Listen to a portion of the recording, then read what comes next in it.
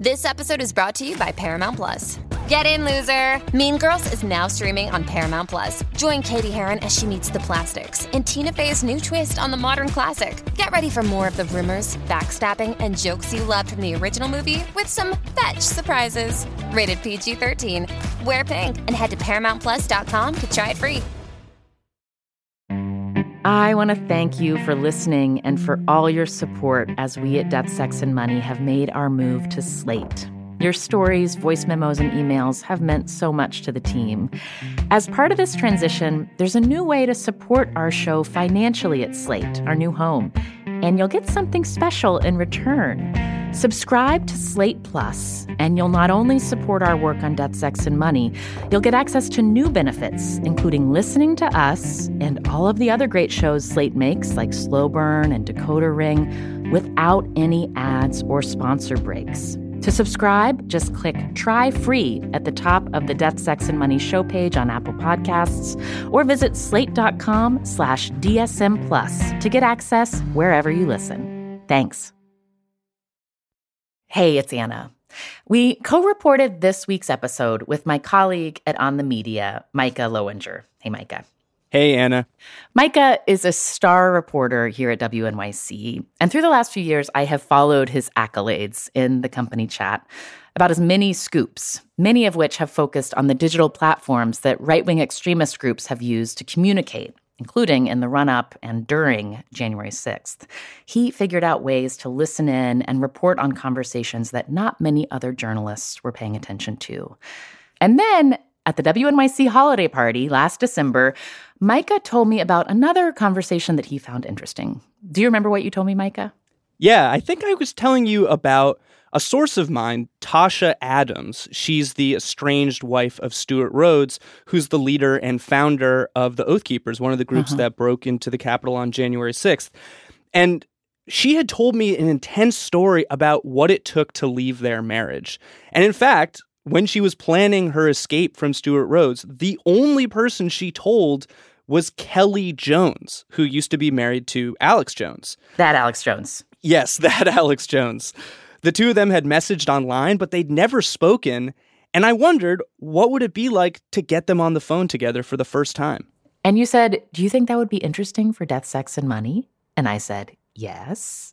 And within a week or two, Micah and I had started making plans to travel to Montana and report out this story and get to know a lot more about Tasha Adams and how she wonders to this day about the responsibility that she bears for the January 6th insurrection. And also what her story can teach us about the private origins of some of the far-right violence that feels more and more present in our country.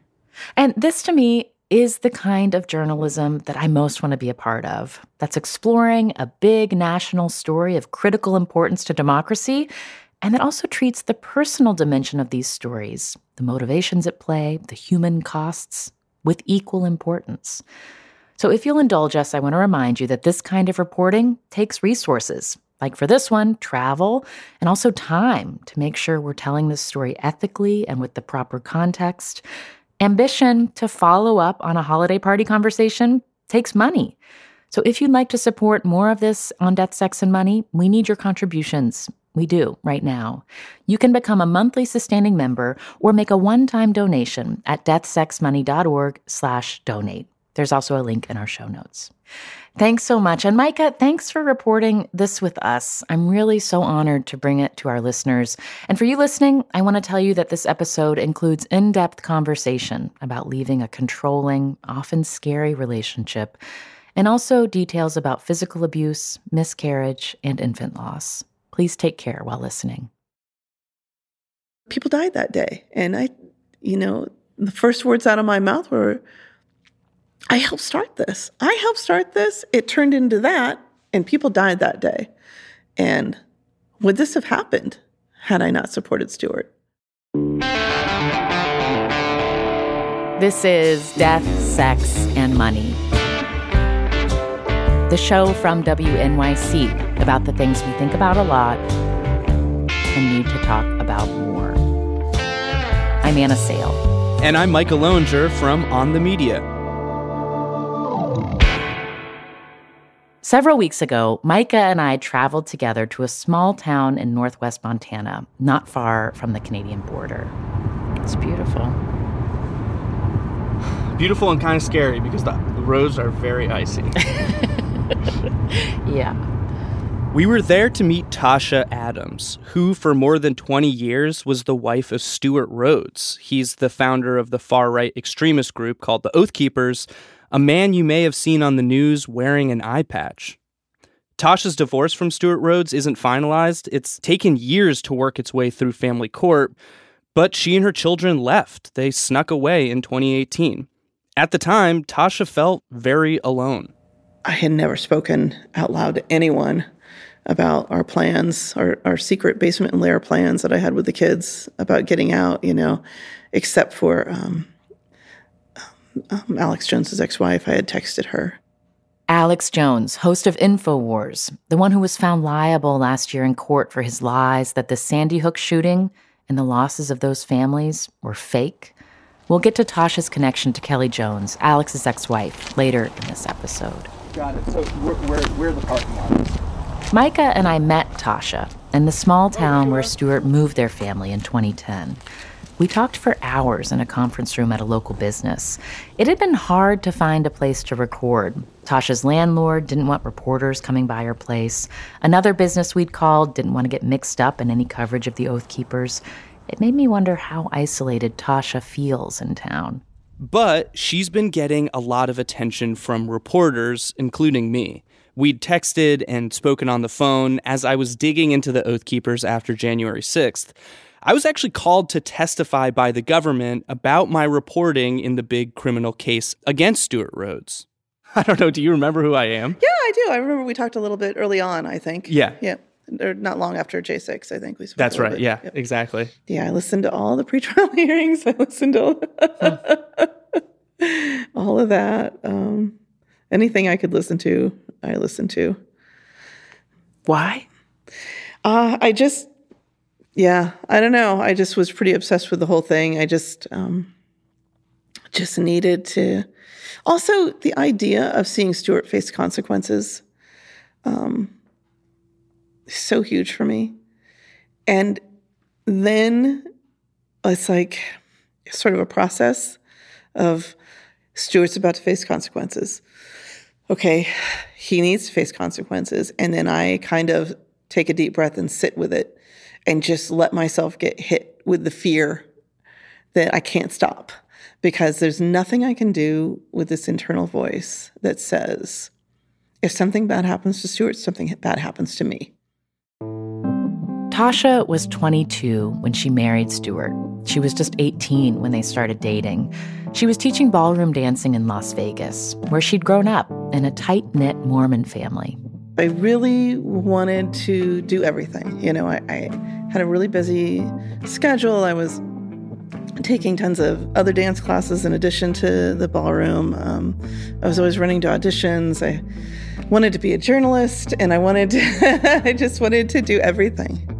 And before she met Stewart, Tasha had found dating kind of boring. I had gone on a date earlier with a Mormon boy, arm around the shoulders during the yawn at the movies. No kissing on the first date. Okay, that's fine. But it just wasn't. It wasn't the adventure I was looking for. Then came Stewart. He was 25, an artist who'd grown up in this big multicultural family with Filipino and Mexican relatives. He caught her eye because he was a single guy in a dancing class at the studio where she worked.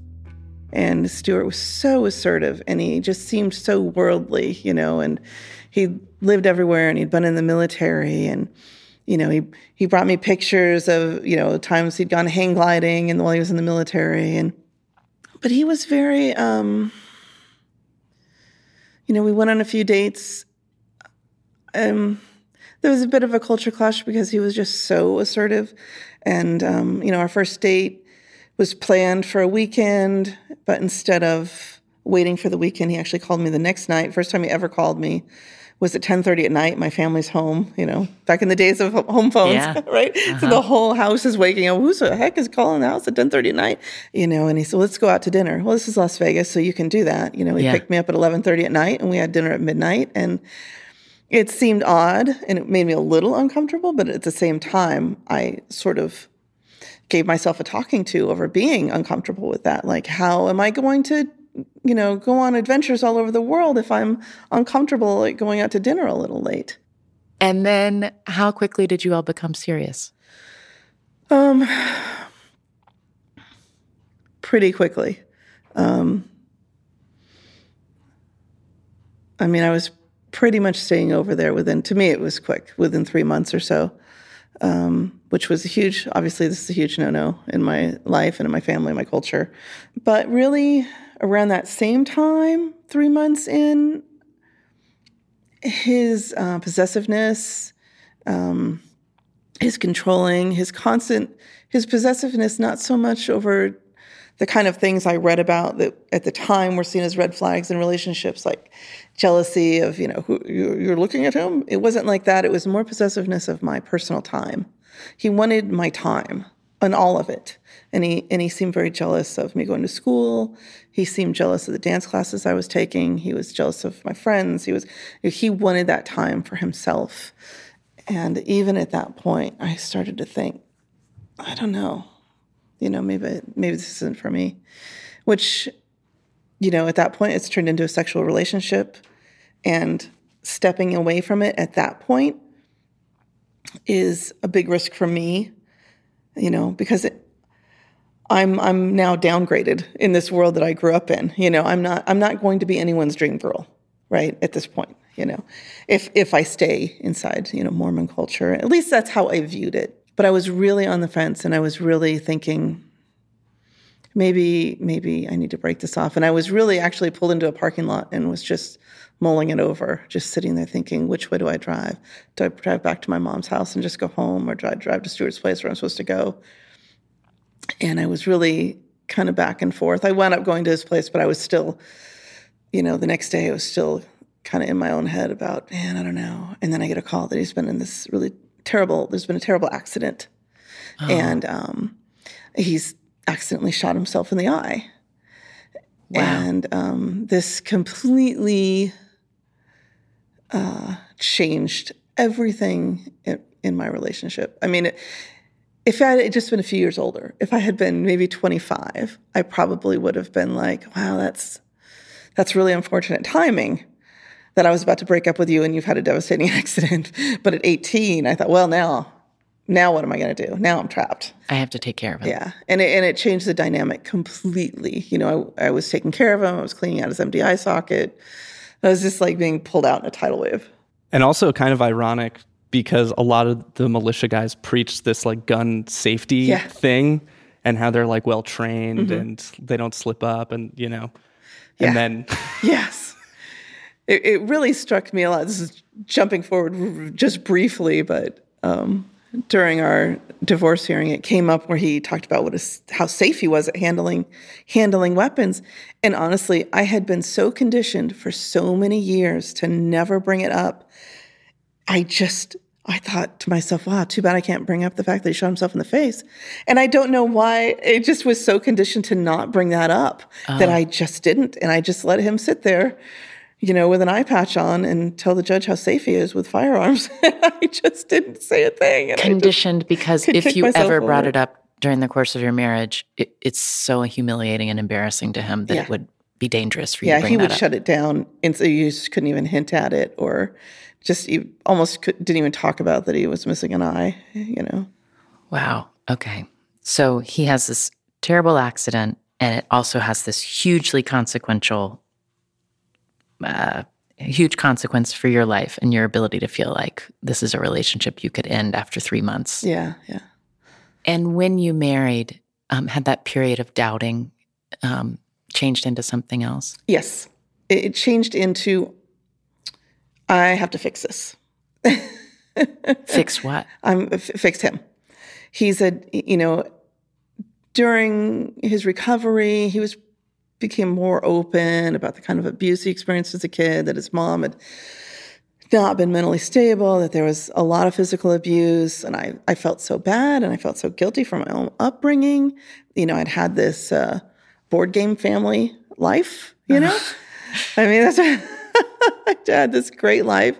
Whenever there was something I didn't like about his behavior, he would remind me of this horrible childhood he'd had and how difficult he'd had it. And not everyone has this perfect life. And he was, very intelligent, and he was very good at manipulating me, honestly. And he was very quick to pick up on the fact that I was a real hot button, and sort of trigger for me was any implication, anyone implying that I might be entitled or selfish or kind of a spoiled brat. That always bothered me. And he just knew all he ever had to do was just push it. You've said a number of times that you thought that he was very intelligent. Mm-hmm. What are some ways that you picked up on that? How did he express his intelligence? Oh, he was very well read, and so was I. But he had read, for example, he read The Rise and Fall of the Roman Empire at 13, and he was always reading something. He was very good at absorbing things he had read. For me, I'm not like that. I'll read something, but I'll remember the summary of it. He almost doesn't even use the quicker, more summary way of taking in information. He's very heavily focused on the deeper mental process. Now, after many years, I've come to believe maybe it might be somewhat common in narcissists or sociopaths to be like that, because everything about himself is a deep mimic of other people and the people around him, and he's very good at memory work. And so I think some of that might have been part of his need to constantly memorize the things around him as a way of coping and mimicking how other people act.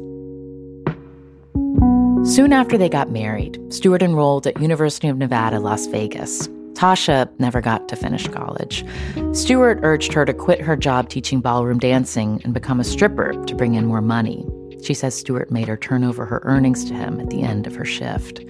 But they agreed it was temporary to get him through school, which became a joint family project. He graduated summa cum laude because he took 2 honors classes. One is the history of Spain, and one was the history of France, and he had to write these papers. And so he did write the main paper to get his summa cum laude status, but these 2 honors classes were extra classes, and he just explained to me, I'm doing all this work, and he had these papers due, and if he doesn't get these papers due, finished in time, then he's not going to graduate summa cum laude, and all these things we've worked so hard for aren't going to happen. And so I just wound up doing all his work for his his honors classes. You did his homework. Wow. Did his papers for him, and so that he could graduate with that. And while you're doing the job at the club, stripping. Yeah. When Tasha was 25, they had their first son, Dakota. She says she stopped stripping when her pregnancy started to show. My agreement with him back when I first started stripping was, I will do this, but once we start having kids, and I put you through school, and I basically making it so all you have to do is wake up and walk out the door. That's it. Clothes are laid out. Everything, food is set. Everything is there. And then also not doing any parenting either. So he's doing nothing. He's doing nothing but school. In exchange, this seems so silly, but I was very emotional about this at the time. I want a house. I want my own house, and I want a damn tree house before Dakota's too old to want to play in it. And that's the agreement. So by the time he's about 8 years old, I want a little house. It doesn't have to be fancy, just a regular house with a yard. And that's when I went out of this deal. That never happened. Instead, they moved around a lot. Tasha had their second child in 1998 and their third in 2002, while Stuart was enrolled at Yale Law School. Stuart's world was expanding, and hers was shrinking. I think the last time I ever went to a doctor was when I was 19. I didn't go again until I was 50. And when you were having babies, what kind of health insurance did you have? Oh, no, I never had any health insurance. Would you go into hospitals to have the babies? No. They were all home births? Mm-hmm. Did you have help? Generally. I had a midwife friend who would help. After Yale, Stewart got good jobs, like a prestigious gig clerking for a judge in Arizona. But nothing lasted. Tasha says he would come up with a reason for why they suddenly had to leave town. Y2K was coming and they needed to prepare, or he suddenly craved a fresh start. Tasha told us she now looks at these stories differently, that maybe there were other reasons they had to get up and move so quickly.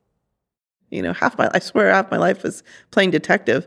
So sometimes I'm able to solve the mysteries, especially now with his name being so public. It's easier for me to find people and get responses from them. And they remember who, you know, they've been paying attention. His notoriety is helping you understand your personal past. I mean, there are just things I had no idea about. I had no idea there was an argument between him and the judge. I had no idea he was fired.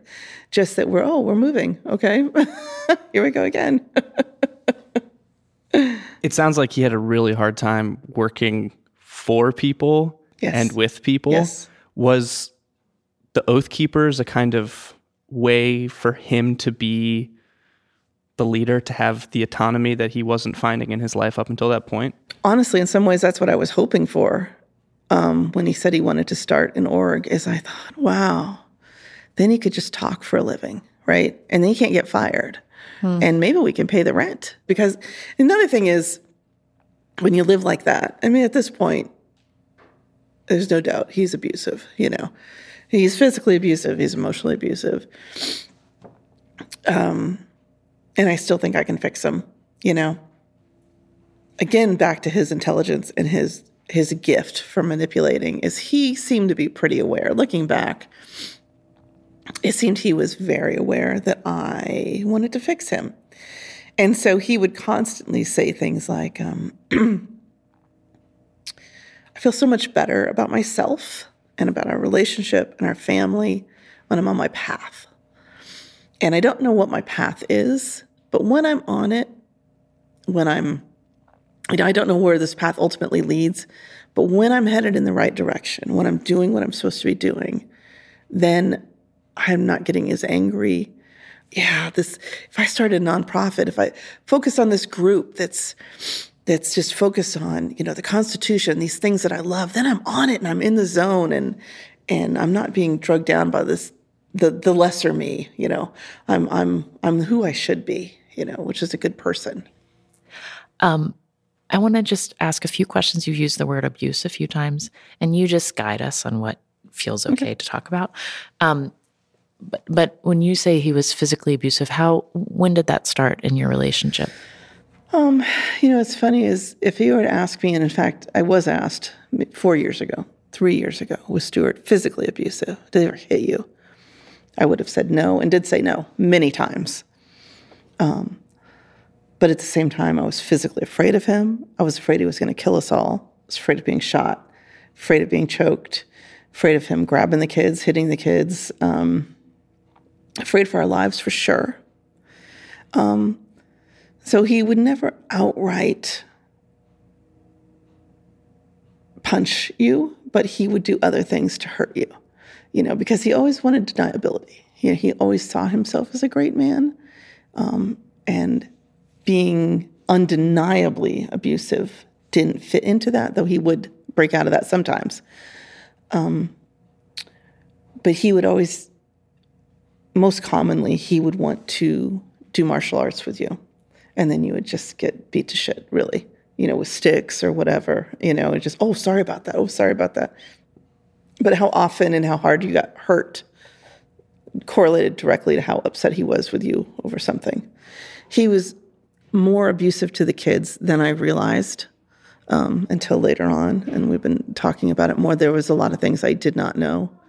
And there's a lot of things I think I probably just didn't want to know. And I also have a lot of blank spaces in my memory. There's just missing time that I think maybe I'm just not ready to deal with yet.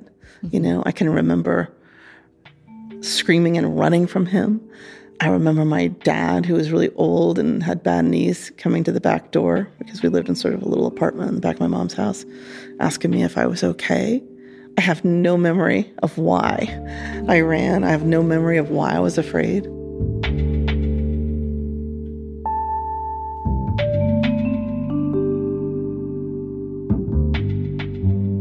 We sent a detailed list of questions about topics we discussed with Tasha in this episode to Stuart through his lawyer, including Tasha's allegations of abuse by Stuart. They declined to comment on anything. Coming up, in 2009, Stuart starts the Oath Keepers. He would definitely target people who had issues, PTSD issues. A lot of people who had drug addictions. They tended to do a lot of MMA. They did a lot of shooting. But they were all people who viewed themselves as the great family man, the great protector.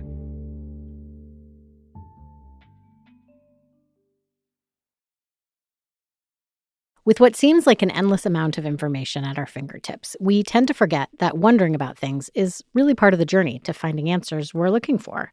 So when it comes to the hot topics of Israel, Judaism, and Zionism, there's so much to wonder about right now that it's hard to know where to turn. Enter the latest weekly podcast from Unpacked, Wondering Jews with Michal and Noam. Join hosts and educator extraordinaires Michal Biton and Noam Weissman as they tackle these topics and the uncomfortable questions that surround them with the goal of working towards the answers, together with their listeners. No matter where you're from, if you've ever wondered about anything, this is the podcast for you. So check it out. Subscribe to Wondering Jews with Michal and Noam on your favorite podcast app today. Wondering Jews is brought to you by Unpacked, a division of Open Door Media. This is Death, Sex, and Money from WNYC. I'm Micah Loewinger. And I'm Anna Sale. Can I ask you just a really basic question? What was the oath? So Oath Keepers is, the oath is based on the idea that everybody in the military, even post office workers, even lawyers, police officers have all had to swear an oath by law, have to swear an oath to the Constitution before they can go into office. And so the idea is that sometimes these guys swear an oath to protect and defend the Constitution, and they're not doing it. And it's a pretty easy sales pitch, right out of the gate, right? Especially timing-wise. We're talking about the end of the Ron Paul movement, not too far off in time from the Occupy movement. And so his original pitch, which is how he pitched it to me, was very much this idea of what if police in particular had a support group, fellow officers who they could go to if they saw corruption, that they could say, hey, things are going crazy in my department. They're not acting right, and I don't know what to do. And they would offer legal counsel and just backup. Just imagining when you said when he pitched it to me, I'm picturing I have this idea. It starts. Mm-hmm. Do you think you were the first person he talked to about it? So we were at a Ron Paul event. It's when he was doing some legal work for the Ron Paul campaign, 2008, I guess it was. We were in Pahrump, Nevada, and he went outside to talk with some veterans. And I'm, by then I have a million kids, so I'm just entertaining kids. That's all I'm doing at these things. And he comes back in with a notebook with some names written down. And he said, there's a kid out there, returned veteran from Afghanistan, and he had some ideas for names. And there's a whole list of names. And one of the names on it was Oath Keepers. And I said, we'll just stop right there. That's the name. That is the name. No other. It doesn't really matter. So name is so marketable. It's just a good name. You said that. Yeah. You're playing with the kids at this event, and then you're like, yep, that's the name. I said, that's marketable. It could be a cigar club. It doesn't matter. It could be a cigar club. It could be a motorcycle club. I could see it on jackets. Sell T-shirts. People are going to love it. In the first couple years of the Oath Keepers, Tasha helped out a lot. She was selling T-shirts. She was answering emails and posting on the blog. She really wanted them to succeed. Maybe she was naive, but Tasha says she understood the Oath Keepers as the opposite of what it would become, that this was a group who would root out corruption, racism, demagoguery, and the military, police departments, and so on. Tasha didn't think any of the political organizing was dangerous. But others saw it for what it was, especially as Stewart's profile grew. Tasha remembers an early interview when Stewart was invited on MSNBC in 2009 to be a guest on Hardball with Chris Matthews. And Chris Matthews said, I think you want a war. So you're putting people together on a kind of a war footing, preparing them to be vigilant, to be ready to challenge the imposition of foreign troops in this country, the creation of concentration. You know what I think you're up to is creating a mindset. I heard some people the other day talking about the battle. We have to keep the battle going. You want to have people in a militant environment where they think militantly with this sense of perhaps taking steps at some point against the government or not taking orders or in some way rebelling. I don't think Stewart's ever been called out so accurately. So early. Yeah, too. So early. And did you, as like his wife at the time, who also feels, I don't know what your mix of feelings were about him in that time. Pretty mixed. Was it like satisfying to watch him be called out? Did you feel protective of him? Like what?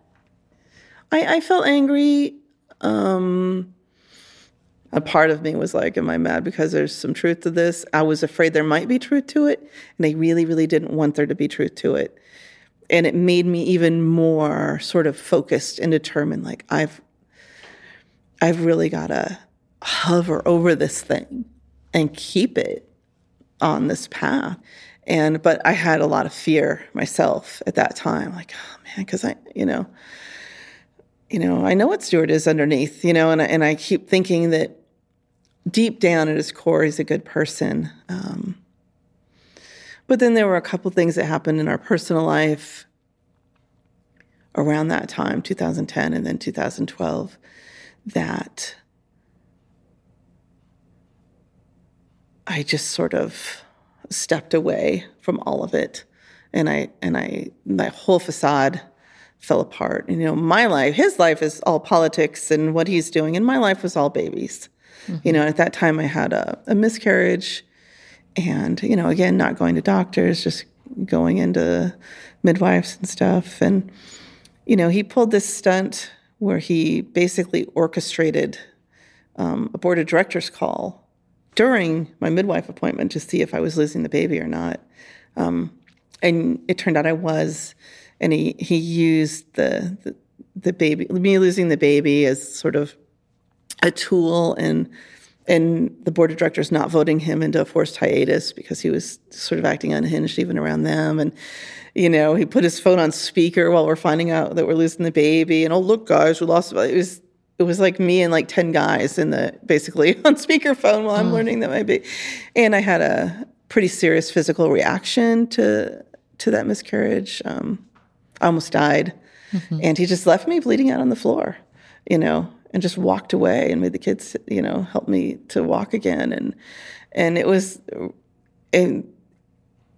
a real shake-up moment because I always told myself that deep down under the surface, Stewart is a kind, loving person with this gruff exterior. And when it really, really counted and I really needed it, this kind person would show itself. And then when I really needed it, he's just irritated that I'm, staining the carpet with blood. And then again, 2 years later, I had a full-term little girl who didn't live. And it was the same thing again. He didn't care. And that was the very, very ending of thinking that he had any type of emotion whatsoever toward other people. And it changed the story for you about what your obligation was to him. It changed everything. It was sort of a whole other mourning process because I realized, I lost my husband because the person I thought was my husband never actually existed.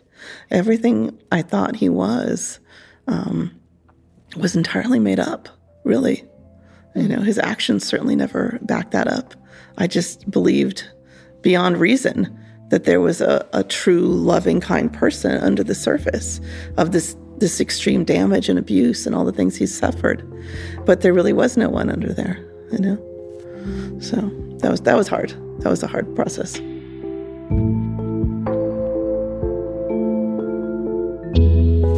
Coming up, Tasha plans her escape from her marriage. She left in 2018. The woman who gave her inspiration that she could leave?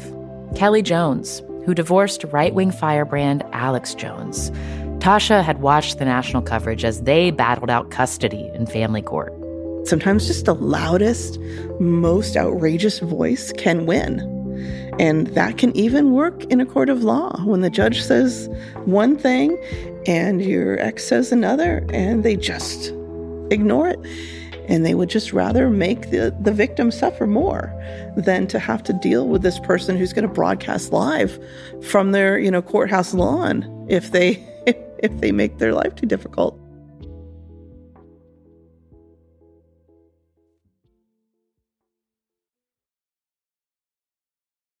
This is Death, Sex, and Money from WNYC.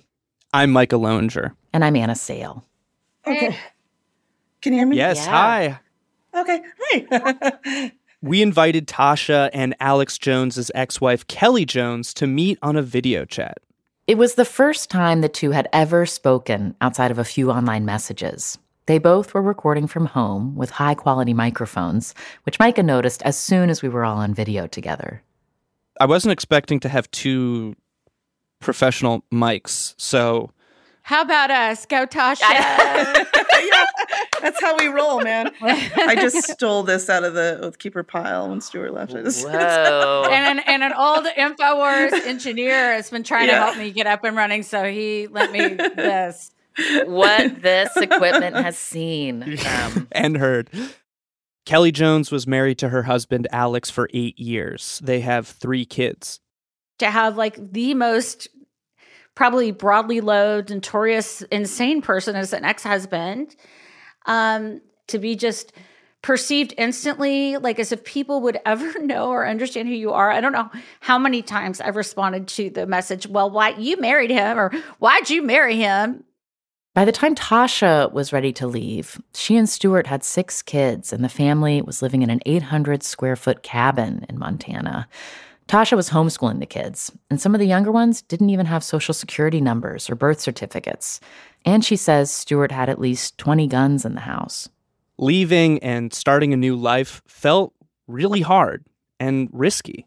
Though we left in February 2018, the planning started 2016, and saving money and trying to get things in place like a car. I mean, you live in the middle of the woods, no cell service, 20 miles from nowhere, just trying to be able to even, get out of the cabin.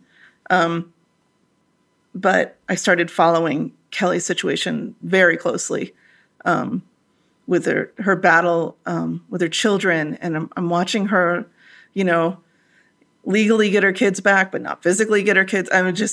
It was mortifying. And I'm just sitting, just kind of crying with her without even speaking with her, just seeing her go through this. And I thought, oh, well, this is a similar situation. Tasha watched and thought, if I leave Stuart, he might act exactly like this, bullying me in public, disregarding court orders, and fighting me at every turn. It scared Tasha and also made her think this woman will understand. She wrote Kelly a message online telling her that she was thinking of leaving, and Kelly encouraged her. Between me not having cell service and living in the woods and and you being so busy, we just I don't know if we ever chat. I don't recall us ever chatting. Well, I sure hope we will in the future, because I think we have a lot in common and a similar experience to share. But I think so. That's sort of my recollection. I have a lot of people reach out to me, not only from the extremist community by any means, but just generally people going through tough divorces. Yeah. And what did that mean to have that conversation? It was reassuring in a way that's hard to articulate because there's this, you've been told for decades that you're wrong and crazy, and to feel like you're being abused or to feel like you're being controlled.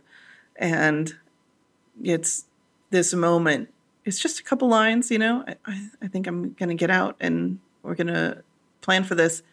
And for someone on the outside not to then say, oh, he's your husband. You have to stick by him. You're married. You had vows and he's a good man. You're so lucky. Can I just say, that's so moving to me that that was so significant to you, Tasha. It really is. It's incredibly moving, and I admire you tremendously.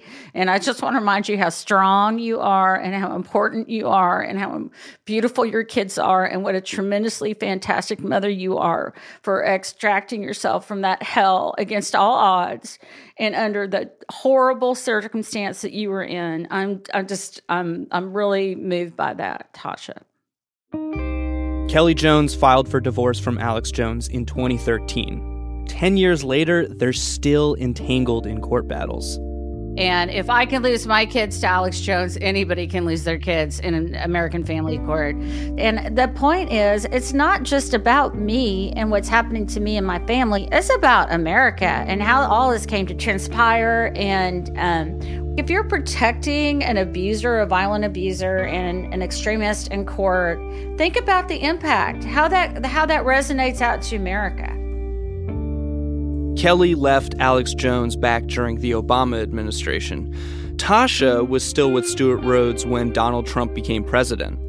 That was a busy time for Stewart. So much so that Tasha says he was pretty distracted when she left and filed for divorce in 2018. Still, as we talked in that conference room in Montana, it was clear that Tasha is still thinking about the role she played during the Trump presidency and the lead up to the insurrection at the U.S. Capitol in 2021. Can I ask about January 6th? Yep. And what were you doing? January 6th, glued to my laptop. On January 6th, 2021, she was watching the attack on the Capitol from home, like the rest of us. The Oath Keepers, a far-right paramilitary group, are also here. They're organised, staging their military-style equipment neatly on the ground. And later, they put on body armour, talk on radios, and chat with their supporters on a walkie-talkie app called Zello. Tasha noticed a line of men and women wearing battle rattle and Oath Keeper patches moving through the crowd. There's nobody else, that's not the Proud Boys. They don't run around with, full military gear and helmets and even just right down to the types of radios and I knew that was Stewart's people. And then it, kind of even reverted to my own programming where I thought, oh, maybe they went off, they went off mission. They must have went off mission. Stewart wouldn't want them to do this, right? But that thought was like about a half a second long where it's like, oh, what am I thinking? That's, the Stewart talk. And you're just like taking this in on your phone and on your laptop by yourself. Are you talking to anybody? The kids are in and out, and oh my God, this was all Stewart. Maybe this was all Stewart, and then, Dakota's got his thing. What is happening? Dakota gets off work and comes in with his laptop. Do you see this? Do you see that? Yeah, I see it. And that's when we realized, the extent of it, or at least everything that was known at that point. And it became sort of a reveal day by day, like how instrumental Stewart really was in this. When did you start hearing from reporters? So it was definitely started right after J6. Started talking with a lot more press for sure. And it was kind of slow. Like I was really guarded about the kind of stuff I would talk about initially. Definitely, even listening to my original interviews, it's almost like a really different perspective. Like if you read the LA Times article, it's really clear I'm telling this man it's all my fault, and he's just writing down it's all her fault. Headline, it's all her fault. What was all your fault? All of it. Oath Keepers, Stewart. Because you hadn't prevented it? Yeah. People died that day. And the first words out of my mouth were, I helped start this. It turned into that, and people died that day. And would this have happened had I not supported Stewart? I guess that's impossible to trace. You could say Stewart was going to become a two-bit criminal with or without a Yale law degree, and maybe he would have hurt people in some other way. Maybe he would have been some other type of criminal. Maybe he just would have been somebody easily recognizable as a dirtbag had I not been back there. Let's fix you up. Through me, he learned he learned how to deceive people a little better, I think, because he learned how he was supposed to be. I showed him how he was supposed to be, and he learned how to mimic it. So I that kind of guilt really wears at me, and it's still really hard for me to talk about J6 in particular, as I still feel like I feel like I do own a piece of that for sure. A federal jury agreed that Stewart Rhodes bears a lot of responsibility for his group's role in January 6th. He, along with 5 other Oath Keepers, have been found guilty of sedition, the most serious conviction brought against anyone involved in the insurrection so far. In his trial in late 2022, the government said that although Stewart himself never entered the Capitol, he stood outside of it like a battlefield general. That's a quote from one of the lead prosecutors. They also pointed to a message Stewart sent to his followers in the lead up to the insurrection. It said, "We're not getting through this without a civil war. Too late for that. Prepare your mind, body, and spirit." Stewart testified in his own defense and said that the Oath Keepers were at the Capitol to provide security to Trump supporters, and there was no plan to storm it. Tasha was actually asked to testify in the trial, but she was never called, and the thought of it was terrifying. I just didn't want to see him. I mean, that was the main thing. I didn't want to walk past him. There's no way. He's going to leap up from that table and strangle me before they can get to me. That's all I could think. Really, that was my main thing, is there's no way I'm going to get past him. But yeah, I followed very closely. I think the reason I didn't wind up coming in is because he did such a terrible job in his own when he testified. It was really bad. It was really, really, really bad.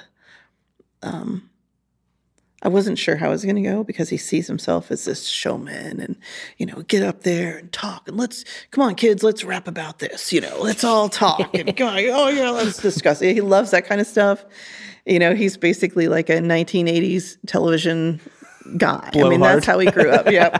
That's how he grew up. That's his whole family was public speaking and multi-level marketing seminars and, and the problem with that sort of feign honesty, let's just talk, is it looks like it could be honest, but if you're going to put that up against reality, you can see the difference and you realize what a gifted liar this person is. So that was really fascinating to me because I knew we were going to see that, TV face Stewart, but he's always been able to pick and choose his audience. So that was really interesting to see him with people who are not his choice people. He chooses the people who are around them very carefully. He chooses who works for him. We were constantly moved every year to change his audience, for over a decade, and moved to Las Vegas where the audience changed around him because of the transient population, and his board of directors flipped every few months, and the people who work for him, complete turnover every few months. So always a new audience. So that one's no good. They see through me. They're out of here. Here's the next group. But for the first time ever, he's having to do his thing in front of an audience who just witnessed the real him. Tasha was watching so closely because she also wanted to know how long Stewart might be put away. I was really nervous, but I really, on a personal level, I really needed that seditious conspiracy. My youngest kid's 8, I need him in there 10 more years, and just on a purely personal level, that's what I feel like I need. I need him to stay locked away for the next 10 years so my kids can legally cut contact with him. It's been 5 years since Tasha filed for divorce, and it's not a done deal. There's been delay after delay. She says she is ready to be done with their marriage, but also that there were a lot of ways she started to move on as soon as she left him. Well, for one, I could sleep. And that sounds silly, but I was so sleep deprived. Just being able to think, being able to just interact with my kid, have my kids in school, enjoying the world. Putting the kids in school was huge. It changed everything. I live in this town, and I lived just barely outside of this town before. I didn't even know where the high school was. I didn't know where anything in the town was. I never came here, I never interacted with people. And it just, and I'm still, even though it's been so long, it's just like uncovering every day the layers. I was talking with a friend of my attorney the other day, and she was asking what my politics are now. Mm-hmm. I said, I don't know, because my framework is so off. And I wish I could remember my lawyer's exact words, but I think she said, your political framework is dog shit. Yes, it is. My political framework is dog shit. I'm not sure I directly track that metaphor, but I'm trying. It doesn't sound good. Because I don't know. If you'd asked me 5 years ago, 3 years ago, I said, I'm a libertarian. I don't know what I am. I don't know. I just went back to that because that's what I was when I was 18. It's kind of it is like being 18, except old and fat and with bad credit.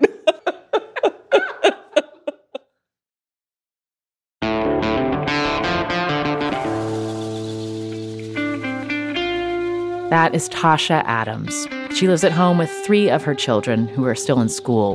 The other 3 live nearby. And after he was convicted of sedition and other crimes, Stewart Rhodes is currently awaiting sentencing in a federal prison. He faces up to 60 years. He'll be sentenced on May 25th. Thank you for working with us on this, Micah. Yeah, thank you. 2 other things you should listen to. Micah has an episode he's working on about testifying in that Stewart Rhodes criminal trial. Subscribe to On the Media to hear that as soon as it comes out. And one more thing I want you to check out. Our friends at the podcast This Is Uncomfortable from Marketplace did a series with Tasha Adams and her oldest child, Dakota, that dropped last fall before the criminal trial. There's a link to that in our show notes. This episode was produced by me, Anna Sale, Micah Lowinger, and Zoe Azulay. The rest of our team is Liliana Maria Percy-Ruiz, Afi Yellowduke, Lindsay Foster Thomas, and Andrew Dunn. Our intern is Baze Hohen, who we are saying goodbye to this week. Thank you, Baze, for all you have done for our team, and best of luck. The Reverend John Delore and Steve Lewis wrote our theme music. I'm on Instagram at AnnaSalePics, that's Pics, and the show is at Death, Sex, Money on Twitter, Facebook, and Instagram. Thank you to Christine Kemp in Amherst, Massachusetts for being a member of Death, Sex, and Money and supporting us with a monthly donation. Please join Christine and support what we do here by going to deathsexmoney.org/donate. I'm Anna Sale, and this is Death, Sex, and Money from WNYC.